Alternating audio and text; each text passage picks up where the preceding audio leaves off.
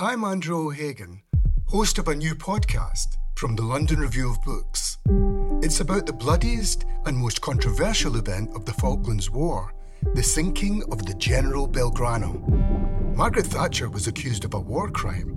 The truth would only emerge in the pages of a private diary. This is the Belgrano Diary. Listen wherever you get your podcasts. Twice.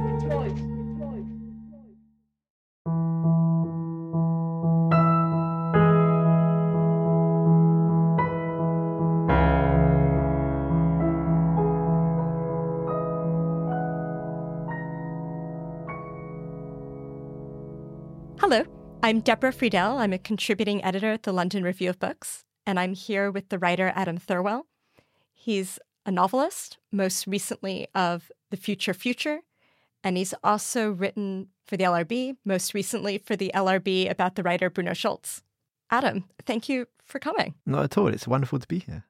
I met Adam a few weeks after I first moved to England, almost 20 years ago, and immediately we started having a conversation about the differences between British Jews and American Jews, the American Jewish novel versus the British Jewish novel versus the European Jewish novel. So when the LRB asked me to do a podcast with one of our contributors, I realized what I most wanted to do is continue the conversation we've been having for a very long time. So I think often when we're discussing the 20th century big American novel, we find ourselves ending with a conversation or a fight about Philip Roth. And I thought this time we would just start there. So, Adam, Philip Roth is probably best known for his novels set in Newark, New Jersey, where he grew up in a dense, working class, very Jewish neighborhood. His characters would sometimes make it as far as the fancier New Jersey suburbs, as in his first book, the novella Goodbye Columbus, which was published in 1959. He has at least long stretches of novels set in New York City and in pretty college campuses outside the city. Sometimes his characters make Aliyah, they go to Israel. But he also wrote a fair amount about England. For a decade, starting in 1977, he spent about 6 months a year here, mainly in London, in Chelsea, near the King's Road, where he lived with his girlfriend, who became his wife, then his ex-wife, the British actress Claire Bloom. So, Adam, you and I both recently reread Roth's novel, The Counterlife, published in 1986. And toward the end of that novel, there's a scene in which the Roth stand-in, the celebrated Jewish-American writer Nathan Zuckerman, is in a smart London restaurant with his wife, an Englishwoman who's decidedly not Jewish. And I confess this scene has haunted me for years, and I'm going to read out part of it, because I really want to ask you about it. It was while we were eating our dessert that I heard a woman loudly announcing, in exaggerated English tones, "Isn't that perfectly disgusting?" When I turned to see who'd spoken, I found it was a large, white-haired, elderly woman at the end of our banquette, no more than 10 feet away, who was finishing her dinner beside a skeletal old gentleman I took to be her husband. Zuckerman had just reached out to touch his wife's cheek. Nothing bold, no alarming public display of carnality, and yet when I turned and saw that we were still pointedly being stared down, I realized what had aroused this naked rebuke. Not so much that a man had tendered his wife a tiny caress in a restaurant, but that the young woman was the wife to this man. As though a low-voltage shock were being administered beneath the table, for she had bitten into something awful, the elderly white-haired woman began making odd, convulsive little facial movements, seeming in some kind of sequence, as though flashing coded signals to an accomplice. She drew in her cheeks, she pursed her lips, she lengthened her mouth, until unable apparently to endure any further provocation, she called out sharply for the head waiter. He came virtually on the run to see what the trouble was. "Open the window," she told him, again in a voice that no one in the restaurant could fail to hear. "Open a window. You must open a window immediately. There's a terrible smell in here." "Is there, madam?" he courteously replied. "Absolutely. The stink in here is abominable." "I'm terribly sorry, madam. I didn't notice anything." "I don't wish to discuss it. Please do as I say." And then Zuckerman turns to his wife and says, "I am that stink." So Adam, help. What's going on here? Well, it's true that when I first read The Counterlife, which I think I always thought of as my favourite Roth novel, it was slightly marred for me as British Jewish reader, novelist, that this scene to me felt, certainly on my first reading of it, completely unbelievable. And some kind of fantastical, wrong-headed kind of illusion about what Britain is and what America is, or what American Jewishness is and what a British Jew is. So for me, it was a real problem. And then I think it's interesting on rereading it, I'd forgotten as well that he actually self-critiques the passage because this novel, The Counterlife, is based on so many different layers and kind of chapters that cancel each other out. And one of these layers is that Maria, the young wife, has read this draft before the reader sees it. And Maria says, you know as well as I do that this never happened and would never happen. And so, why did you need to invent this kind of grotesque anti-Semitic incident, to make your point about Britain or about me or my marriage? And now, though, I think there is something rather wonderful about this passage. And it certainly, I guess for me, crystallizes something that has always been there in my very, I guess, complicated relationship to Jewishness and within my family, where, I grew up in a very assimilated Jewish family, or I was half Jewish, so my mother is Jewish and her family were very assimilated. And to the extent that my mother had married out. But what I would often have arguments about would be the degree of anti-Semitism in British society, where I think I, as a very privileged kind of young person growing up in the 80s and 90s, kind of just didn't believe in it. On the other hand, that was because I was growing up in a suburb of London where nearly 90% of the people I met were also Jewish. So it never really, and that seemed to me to be completely normal. And I certainly had no idea, I think, that Jewishness was a minority in Britain, probably until I went to university. And my grandfather was particularly, I think, his identity was as someone who was British first and Jewish second. He never denied his Jewishness whatsoever, but Britishness, I think, was almost the more important to him. And he would often defend British kind of society against charges of anti-Semitism. On the other hand, then I think my mother actually would be much more alive to anti-Semitism, such that often I would be therefore arguing with her, sort of saying it doesn't exist, this is just paranoia, which is another of the tropes that Roth obviously talks about in the book, about this, you never know in perceiving anti-Semitism how far you are seeing the truth and how far you are being paranoid. This is clearly one of the sort of psychoanalytic categories of being Jewish. And so now I think on rereading it, and I think similarly to me, this passage I think has haunted me.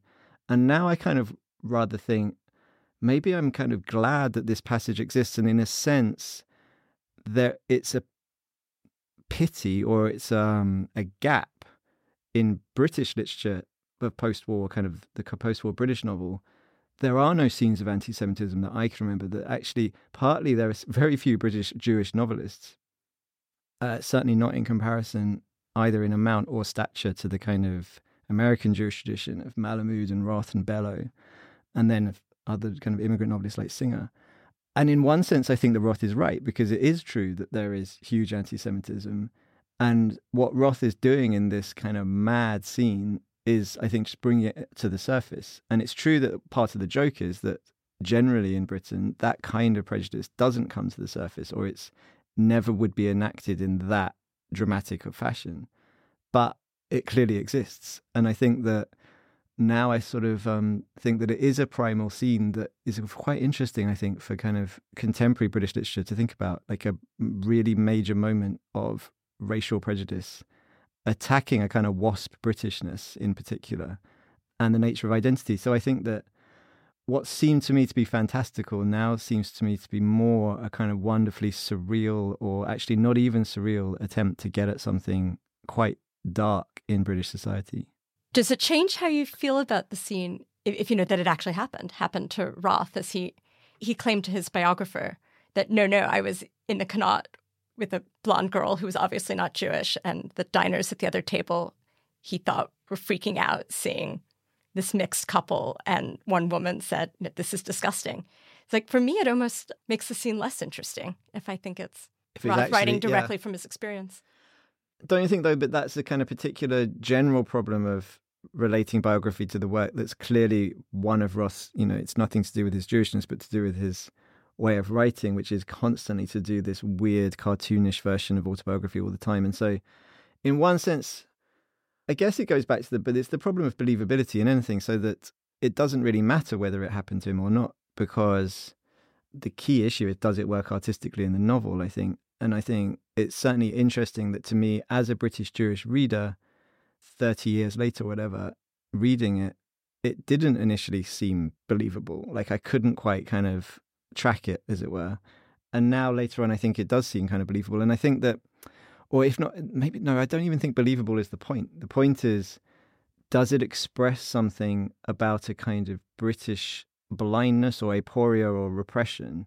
And that, I think, is where there is something very interesting about maybe the American novel versus the British novel, or in particular, maybe American Jewishness and British Jewishness. You know, that certainly, I mean, we've discussed this ever since I first met you. I remember one thing that deeply shocked you was when you once came to our apartment and we had a Christmas tree, and you clearly thought, but I thought you were Jewish, so why is there a Christmas tree here?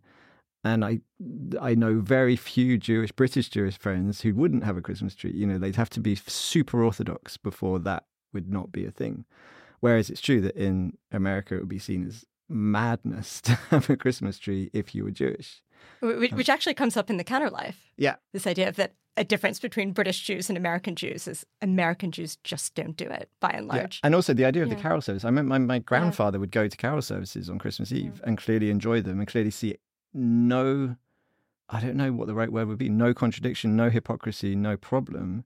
Whereas, and again, that's part of, I think that in the entire chapter, it's called Christendom, of Roth Zuckerman going to a carol service, you know, also then having an extremely anti-Semitic conversation with his wife's sister. It's interesting, which I'd completely blocked out. It was only on rereading it that I kind of remembered it, that for me, the restaurant scene that kind of follows had totally obliterated this. But that equally seemed, and still actually seems weirdly, more unlikely that someone would be aggressively anti-Semitic in conversation to your brother-in-law, as it were. But there still seems to be now something very strong about it, because I think that there is a way in which, and it's a centuries-old, basically, debate in all of Jewishness that's always there about assimilation, and that Zuckerman in the book is clearly taken aback at what he clearly thinks of as British Jewish sort of over-assimilation, that this has been, this thing that is staring in plain sight has been kind of ignored or isn't, why should they not take offense? And he kind of grandly does take offense in the restaurant and does kind of make a scene. And that speaks to something I think very important, I think, which is that there is a way in which there's a certain version of British Jewishness. It's not the, you know, there's no such thing as a single version, but that certainly thinking of, say, my grandfather, he would have not, if that incident were possible within his life, he would not have done anything. He would have either pretended that he didn't hear or asserted that it was clearly not referring to him. And so I think that rhythm of disclosure and non-disclosure, and of kind of what you make overt and not overt, which is obviously central to the way Roth writes, but I think is actually a very interesting challenge to a certain type of British novel as well. Elsewhere in Roth, he sometimes asks the question, you know, what would have happened to my family if we hadn't left Eastern Europe in the 19th century? And the answer is, you know, nothing. We would have been destroyed. Yeah. But here he asks the question, you know, in a sentence, you know, what would have happened, you know, sort of to me as a writer, if instead of going to New York, you know, we'd stopped in Liverpool, got off there, made our lives in England? And he doesn't really answer the question. But can you attempt, like, what would Roth have been like if he'd been born in 1933 in Liverpool or North London? Well, it's interesting, isn't it, that the kind of tradition that he's part of in America isn't there. And one thing that's always struck me, though, is that it is there in terms of painters. That there's something quite weird, I think, in Britain, where there are really great painters of that generation, like Lucian Freud, Kitay, and Frank Auerbach, say. And these are all major kind of very masculine talents. They're very comparable in a way to the sort of Bellow, Roth, Malamud output. And so there is something, it's kind of, I am interested in the thought. I remember when I was starting out as a writer, I did have one idea of writing a counterfactual kind of history where there would be a great, you know, basically writing a fake biography of precisely, as it were, what if A. Roth were British rather than American. And I think certainly because that history is certainly that side of my family, they did get off at Sunderland. They didn't make it to New York, as it were, in the 19th century. And there's certainly part of me that has a fantasy where if only they had kept going and I could have been a New York writer. But then what's interesting about the painters we've just mentioned, like Auerbach and Lucian Freud, is actually how much, in a sense, it's not so much occluded their Jewishness, but were certainly interested in a kind of British version of it, where it wasn't something necessarily you talked about. So Auerbach famously disliked the portrait given of him by W.G. Sebald, clearly because he thought that Sebald sentimentalized in some way his experience, and that for him it was not something to be theorized in that way. And I think there is something interesting about the British construction of identity. Like if you look at probably two of the best post-war Jewish novelists who are British would be Muriel Spark and Anita Bruckner. In Spark's case, who fundamentally disowned any Jewishness and famously converted to Catholicism. And with Anita Bruckner, I think what's fascinating about her characters is that in many ways, once you kind of see them through a Jewish perspective, they are clearly in some way Jewishly inflected. In what way? Because I confess I didn't realize she was Jewish until I read the obituary. Yeah, and so many of her characters are in some way, I think, known to be from immigrant kind of families. It's not always clear exactly how, but they may have come from Eastern Europe. And there's a general sense, I'd say, and I think that's something that's kind of interesting in constructing maybe another slightly different tradition of Jewish writing, of displacement. And that I think it's that kind of theme of simply not feeling exactly secure or not exactly at home where you're meant to feel at home, that I think there's a kind of Jewishness to Bruckner's writing, and that's something also that is then much more common in other European writing, to my mind, than some American Jewish writing. Like, which European writers are you thinking of? Well, I don't know, like one of my favorite, say, as it were, Jewish writers, but who in many ways isn't, is, say, Natalia Ginzburg, where, again, she never denied any kind of Jewishness, but for her, I don't see in the writing, Jewishness is not the kind of central exploration in the same way as it is for Roth or Bellow. So she's much more interested both in a kind of Marxist construction of identity or a feminist one, and that while Judaism kind of, or a Jewish kind of background sometimes features, it's not the sort of primary investigation. Or then another writer who I adore is Clarice Lispector, who I think was Ukrainian originally before immigrating to Brazil. And again, I think the themes, once you see them from a kind of Jewish post-Holocaust way, you can see that these narratives of almost psychosis or of displacement, of feelings of almost homelessness in the writing, can be seen through that kind of exilic kind of pattern.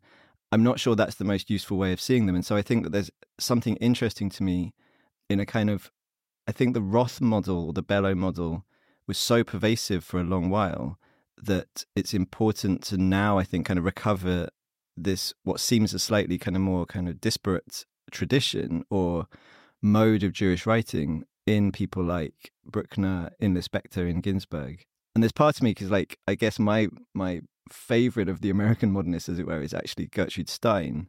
And there's something that to me is very interesting, how little like this kind of very patriarchal, filiated kind of tradition of Roth Bellow never even mentions her. And Stein, I think, is also interesting, though, because on the one hand, she's entirely out as a Jewish person, and at the same time is famous for how much she kind of kept that almost out of the writing. Say, there's a big distinction, I think, between the way she actually was very comfortable openly talking about certain kind of lesbian issues and lesbian feelings, that part of her identity, I think she was able to kind of use, but actually the way she occluded her Jewishness, so that famously in like Wars I Have Seen, which is an amazing memoir that she wrote, partly describing how she survived the Second World War, and what she never mentions is that her protectors were basically Nazis or Nazi collaborators. And there is something really strange, I think, about the way she does almost refuse to mention Jewishness. But I still think that as a model of kind of a way of writing where there is something to do with, I guess, a play with identity that to me seems fundamentally Jewish, or certainly diasporically Jewish, which you see in Stein's writing, and I think that is then picked up by later writers, but it's kind of adjacent to the tradition we've been talking about. Yeah, that diasporic game playing with identity. Do you think that happens more with American writers than with British writers? I think that the kind of games Roth plays are quite hard to imagine for a Jewish writer in Britain. And maybe it is because actually there was more prejudice in post-war society, and therefore possibly there was more of a desire to fit in, as it were. So I don't know. It's kind of, it's one of those questions that almost is too gigantic, but it's clearly there is some social difference. But I think the social differences are also to do with different waves of immigration. And I think that's always interesting for any refugee people, as it were. There are always different kind of tempos and then often very different attitudes depending on when people came. And actually, I remember one friend, a Jewish American novelist of our generation, actually saying to me recently that he thought that one of the reasons there was almost more of a tradition in America was that actually there were more Holocaust survivors who made it to Britain immediately after, or sort of during, like kind of, and that therefore that these were broken people, as it were. These were kind of people for whom there wasn't a live tradition around them, that they were, and so therefore there wasn't the same kind of idea of creating this culture. They just wanted to survive and kind of get some kind of normality, whereas tended to be that, you know, in America, a lot of immigrants had already arrived in the early 20th century. And I don't know if that's part, you know, and there's obviously the other kind of large sort of structure to Jewish identity anywhere is obviously the relationship to Israel as well. And that's, I think, different in both places. And it's one of the things actually that I think Roth is brilliant on in The Counterlife is kind of his way of imagining New Jersey to Israel. Ooh, say more about that. What is the difference? I don't know what the exact difference is, but I think that, I mean, it's interesting because I think in one sense, I think there's quite a close relationship between the Jewish community in Britain and Israel, that there's quite a tradition of sort of summer kibbutzes, summer schools. Yeah, to think about the ways in which both American Jews, British Jews think about Israel, I think is really, you know, it's obviously a far too large a topic to be generalized on.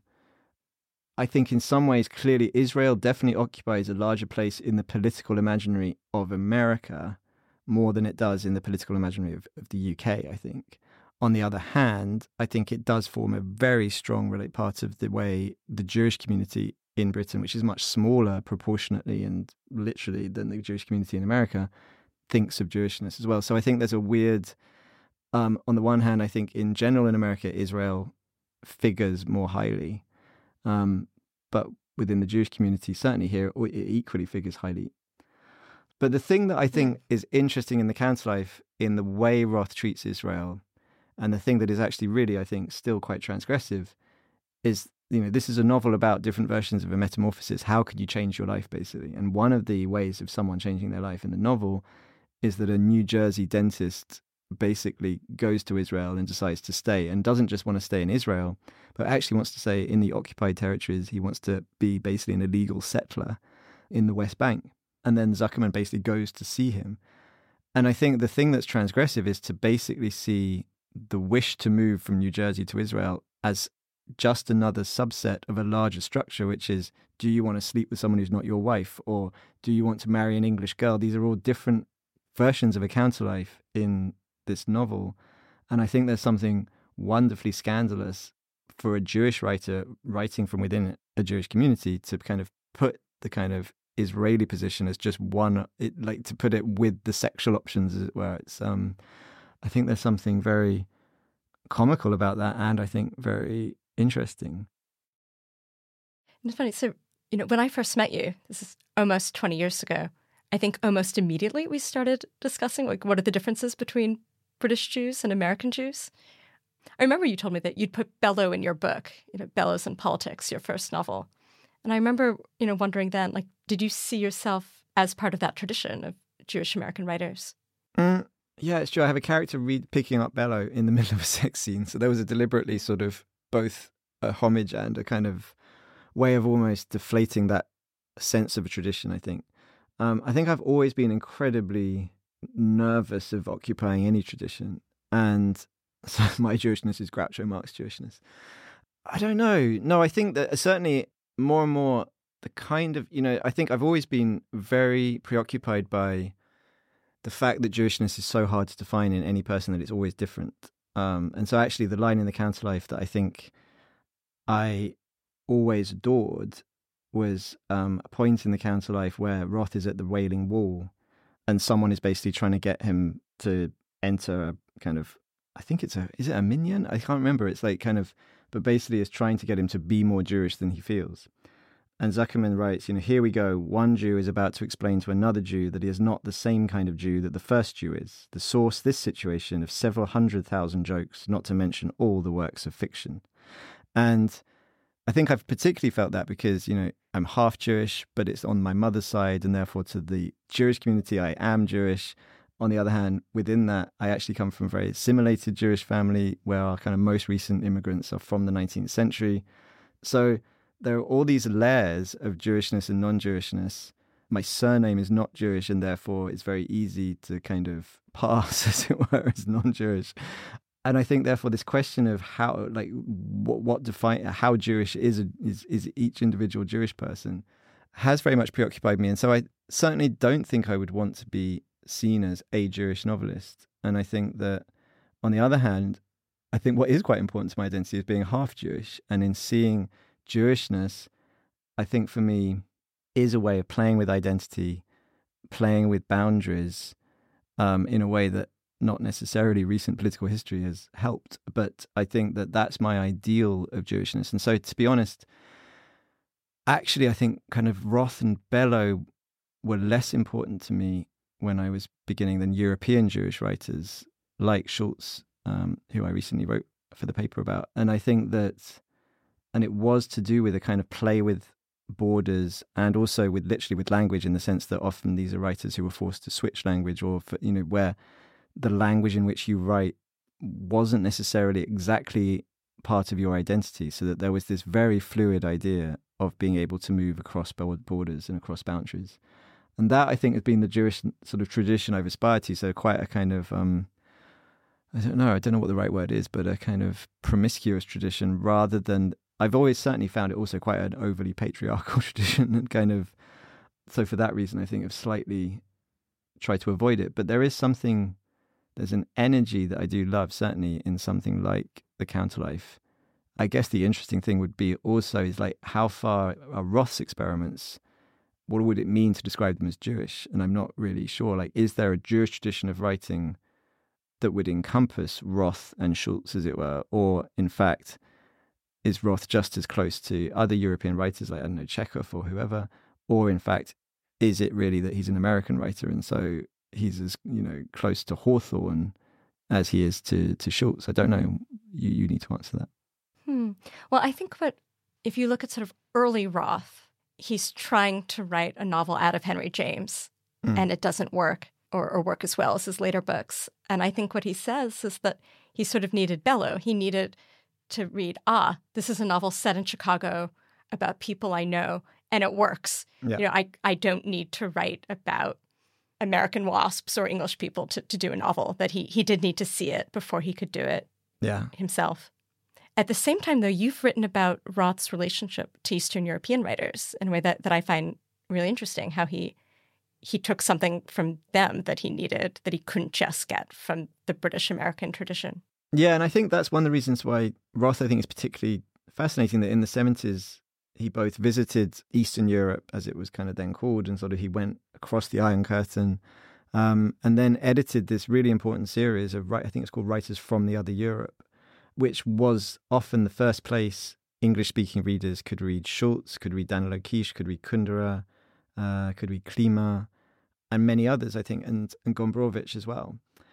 And not only was he this kind of great editor, as it were, who would then champion these writers in kind of conversations and in interviews and essays, but it clearly had an influence on his writing, I think. And he certainly clearly found affinities, I think, with Kundera in both this very comedic use of sex as a kind of way into character, and the kind of irony, I think, that was always there. Like, one of the things that I think Roth obviously adored was the ability in a novel to say anything.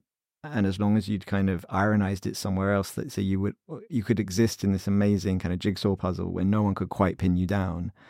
And I think that's something that he also found in Kundera.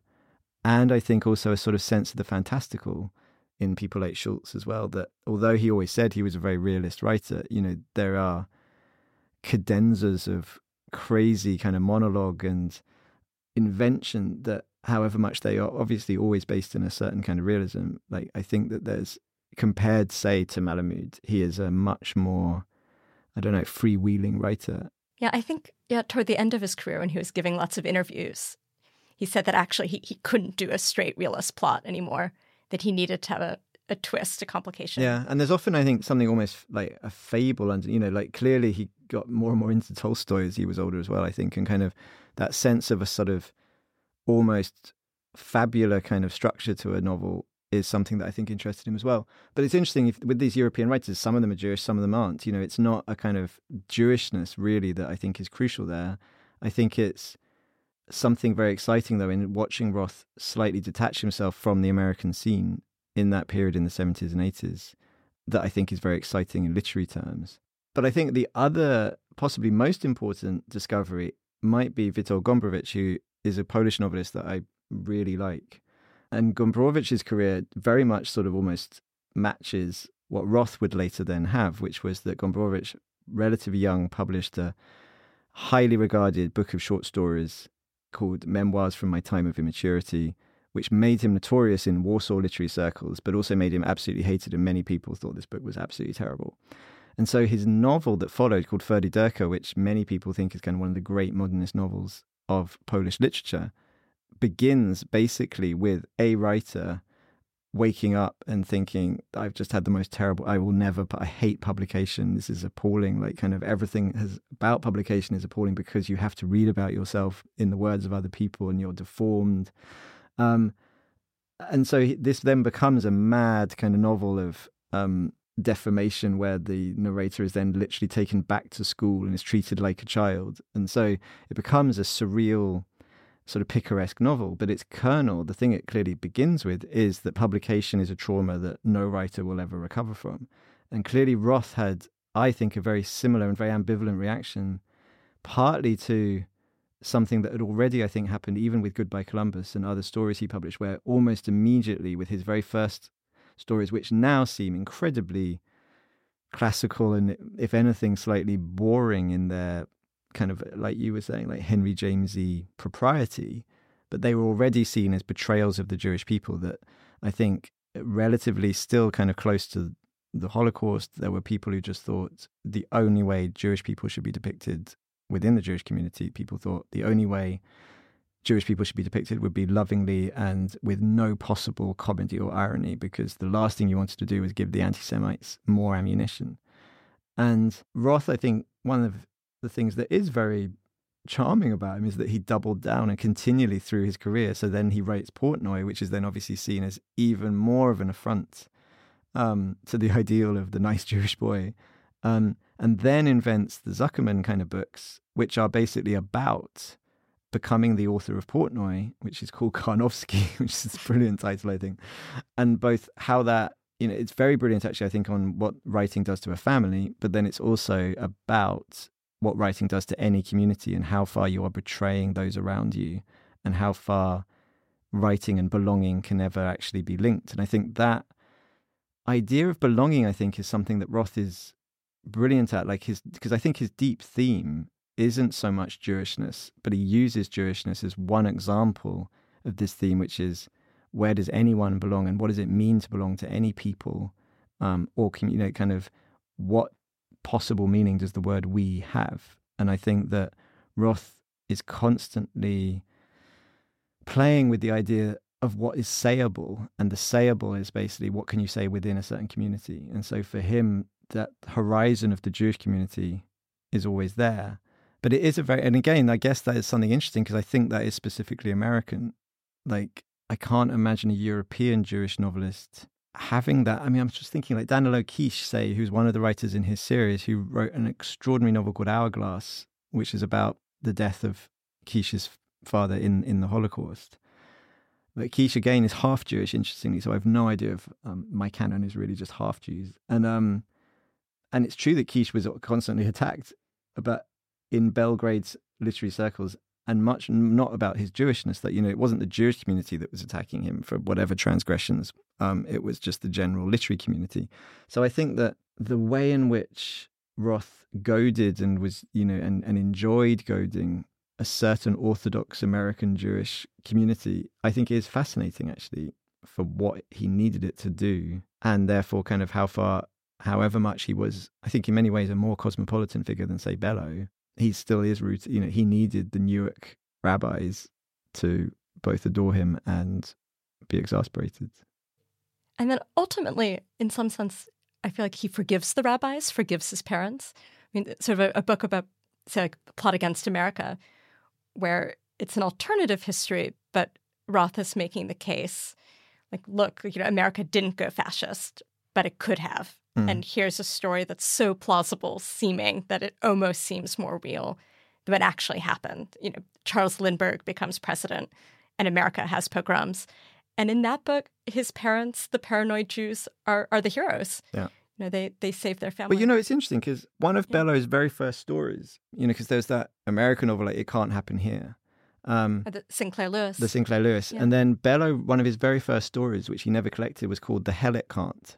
So it was a direct reply to the title of the Sinclair Lewis, and is basically a kind of highly derivative Kafkaesque fable of basically a guy turning up in the middle of the night to arrest somebody. And what's interesting is the counterfactual. I think it's interesting how far Jewishness is another kind of psychoanalytic structure of Jewishness to be constantly running through your head the counterfactuals. And I think that's quite interesting, of the sense of the lack of safety, as it were, that in some way, I'm sure, pre-existed the Holocaust, as it were, but clearly that the Holocaust has made into something almost canonical for Jewish identity, I think, is this sense that you need to always know where you could flee to, as it were. And I think that it's interesting to me, this counterfactual imagination of, like, what would the Roth who had ended up in Sunderland been, or what would the Roth who had been able to stay in Europe in the 30s been? I don't know. Like, there's a kind of, I think there's a larger interesting question of why is it that these because his career is absolutely punctuated by counterfactual stories of what if Anne Frank was still alive, which is incredibly funny. Yeah. So for people who haven't read it, it's Roth post Portnoy, or in this case, Zuckerman post Portnoy, essentially thinking, what could I do that would get me in the good books with my family, with the Jewish community? And it comes to him, I'm going to find Anne Frank. I'm going to marry Anne Frank. And then for Roth to write a novel about basically imagining what would it be like to have sex with Anne Frank is just the most perverse thing. When I read it, I thought I could imagine, and he pulls it off. And at the same time, I think what's remarkable is that Roth provides, I think, some of the best literary criticism that the Diary of Anne Frank has ever received. I mean, he makes the case for Anne Frank as a writer and shows how to do it. Yeah, that's completely true, actually. No, and that, I think it's so fun. I remember one line in that where he says, like, what could be the more perfect Jewish girlfriend than Anne Frank? Right. How could your mother, in any way, if you bring home Anne Frank, you've succeeded. And it's so funny. I mean, the other figure that we haven't mentioned yet, but I think it's important because actually Roth, another of his counterfactual stories was about Kafka, and what if Kafka had survived? And I think that Kafka seems to me to be another fascinating figure. And it's interesting to me, the book I was writing on for the London Review when writing about Schultz was a book by a really very interesting writer, Benjamin Ballant, who wrote this book about basically not just a biography of Schultz, but actually about really where he belongs, because there was this large sort of political diplomatic argument about when some of Schultz's paintings were discovered, they were basically stolen by Yad Vashem.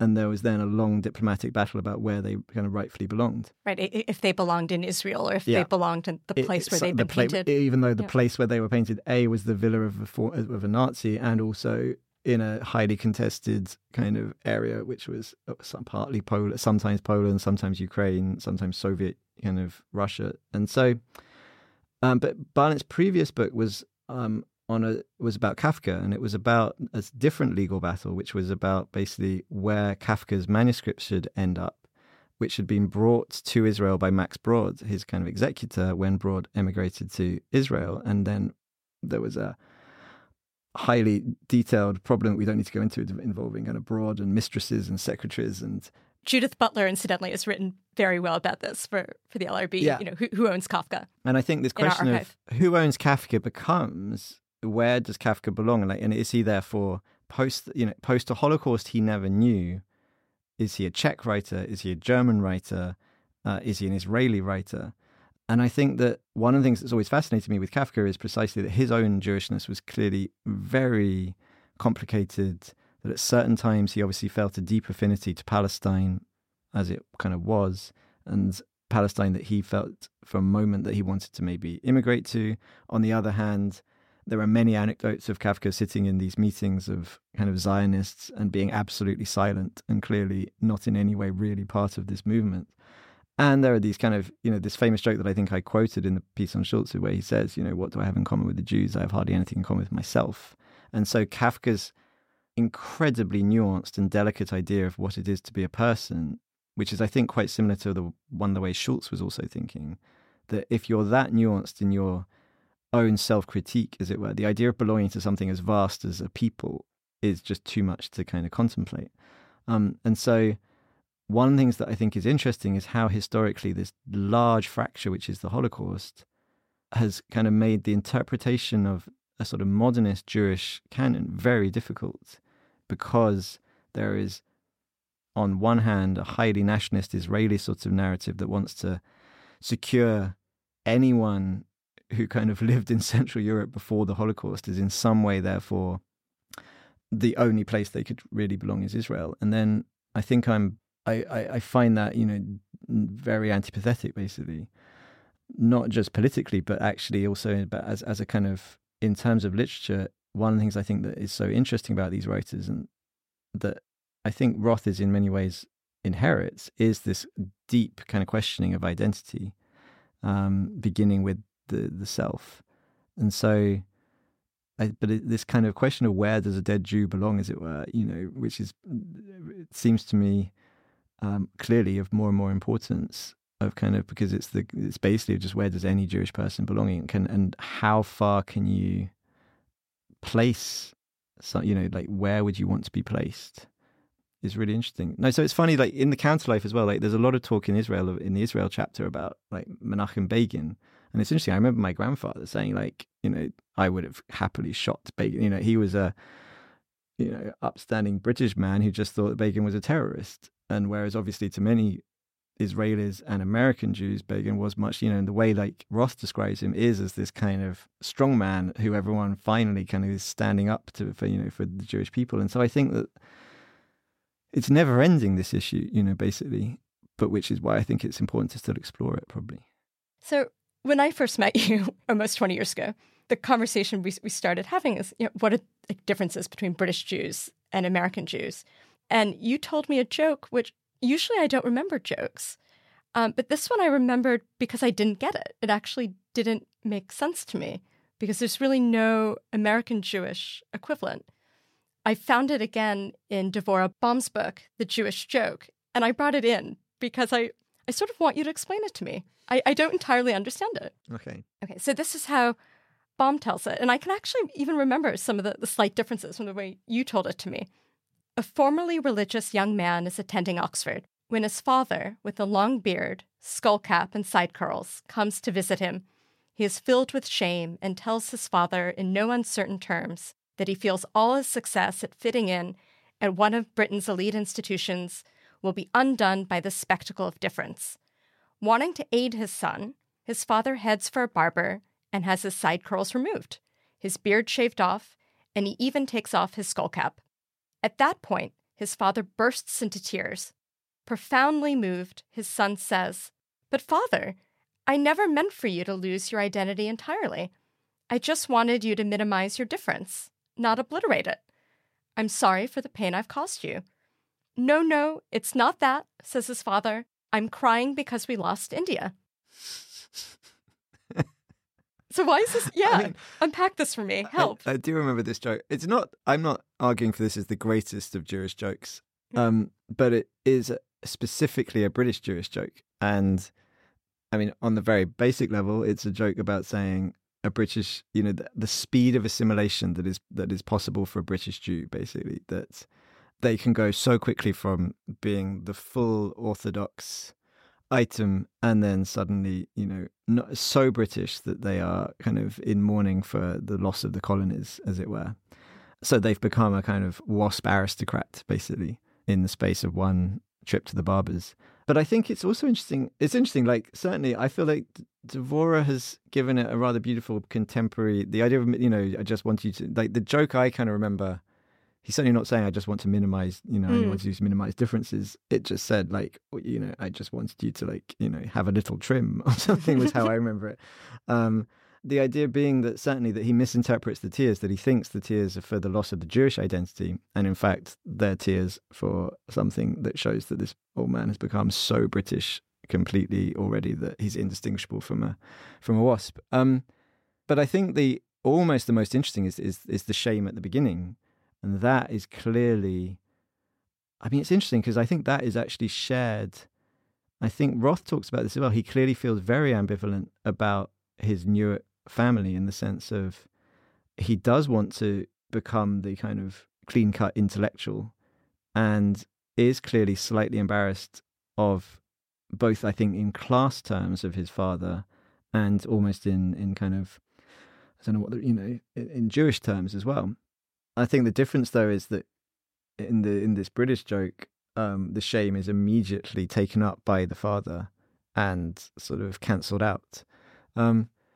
So yeah, I think the problem with the joke as well is actually the punchline, which I think I think it's a very old British Jewish joke as well. So because I seem to remember it was my grandfather who told me this joke, and it made much more sense to me as told by my grandfather, because the idea of mourning the colonies is hardly a kind of thing that anyone would be mourning now. And so I think that's part of the problem with this joke, is that actually its punchline is too old-fashioned, but the structure of the joke seems to me to be actually still speaks to something in British Jewishness, which is the self-mockery of the highly assimilated, almost, that they find it funny that they're so assimilated but aren't going to give it up. Whereas I think there's a certain, and I think that this then goes to, that this is actually it's not even a debate, but like the kind of argument that slightly now exists, I think, between American Jewishness and English Jewishness or British Jewishness, is actually replicating an argument that happened in Central Europe before the war, that it was this argument about how far will assimilation help you? And then that argument obviously then gets exported via the Zionist movement to Israel. And there's a sort of idea, I think, in certain, one strand of thinking would be, well, assimilation didn't help. You thought it was all going to help. You thought you could fit in. You can never fit in. Like, they know who you are. And I think that's something that Roth is kind of attacking in The Counterlife, is to sort of putting pressure on that idea, like, how far is assimilation a good thing? And the problem, I think, for Roth, and maybe for me, is that while that may be true, the obverse is a kind of nationalism that's so grotesque that that's not, that's even less desirable. I guess one of the interests to me of having this kind of conversation, and I think it's what then gets dramatized in some of Roth's fiction here, is precisely that these are insoluble contradictions that you can't settle anywhere, which is why I think it's so interesting to explore in fiction or anywhere. But it's also why you can't ever kind of come to rest on this, that there is no good answer.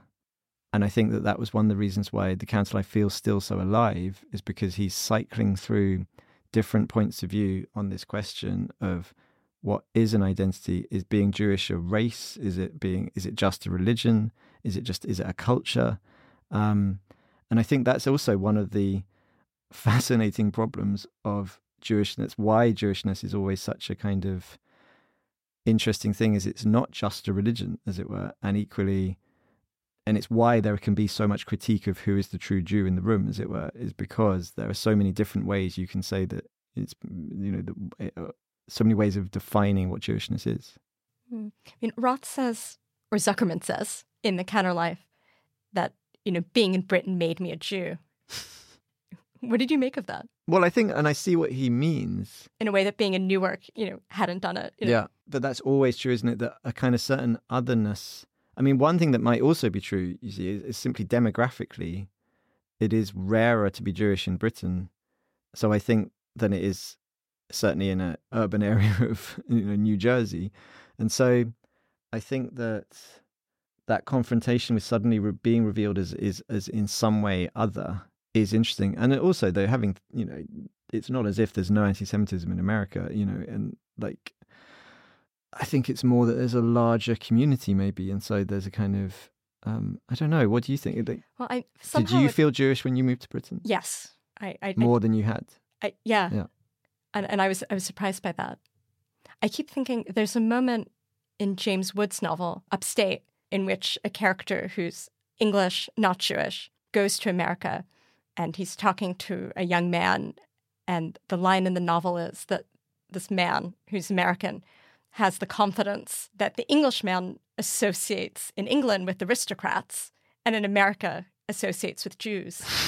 and that seemed right to me. Yeah, I did feel that there was a difference between American Jews and British Jews. And I wondered if James was right, that it had to do with confidence. That in America, in some way, do Jews feel sort of ownership over the culture? That to be American sometimes is to be Jewish. I mean, is that true? That do you think a non-Jewish person would think that? I don't know. In America, you might have to be English to step back and see it. But I guess what's interesting as well, and which I don't think is there, like one thing that I find lacking in Roth is that the sense of Jewishness occludes all other identities, as it were, in the sense that there isn't really a sense of black experience in the novels. There isn't, and in the Counterlife, the thing that is deeply absent is any sense of Palestinian kind of voice in this novel that is full of competing voices. It does seem strange to me that you don't hear a Palestinian voice. And I wonder if also so that there was a way in which the Jewish voice in that era in America did have a huge authority. And in a way, what's possibly good is that it's now more being seen as one voice among many and also having its own power in many ways. And so I think that's also, where it becomes very interesting politically is, the sense of what is being attacked if you're being attacked as someone who's Jewish. But in terms of Britain, I think it, and I guess the thing is that I think these conversations are impossible without also inflecting them in class. And I think that's where then we could have a whole series, like the kind of, then the complexities of the British kind of attitude to class. I think it's interesting how little British culture of the same era did address Jewishness. Like, it's interesting, like what comes to mind is, say, there's a Jewish character in, Chariots of Fire, as it were. And I do remember watching that when I was young, watching it with my grandfather, as it were. And so I'm not sure we really talked about the Jewishness of, as it were, the main character, but the kind of, the not running on the Sabbath, as it were, that kind of, isn't that? Oh, that's a Christian character who does it, who won't run on Sunday. But there's something else about the Jew, or is it just that we see Cambridge Dons being very anti-Semitic, that the Jewishness is addressed slightly there? And I think but actually still what is interesting, is actually if there's a religious conflict in that, it's Christian. It's not, there's no crisis of conscience in terms of Jewishness. Right, it's not the Jewish baseball player deciding not to pitch on Yom Kippur. Yeah, but it is interesting that kind of Jewishness plays a part in that movie, just as something that's kind of deeply part of Middle England culture, as it were, that movie. And it's interesting kind of, but how little actually really Jewishness features in general, I think, in British writing.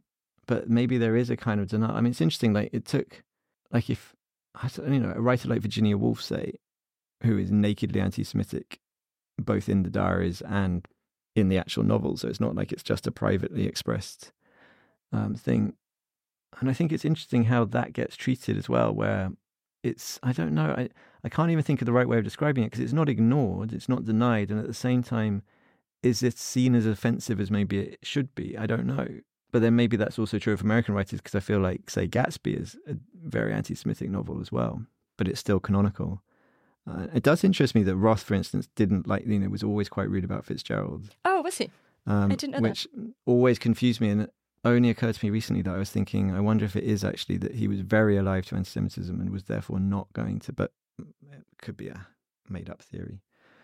But I think there's a beauty. I think what I want to defend, I guess, is that, you see, I think that it feels to me like there are weak and strong forms of every point in this spectrum.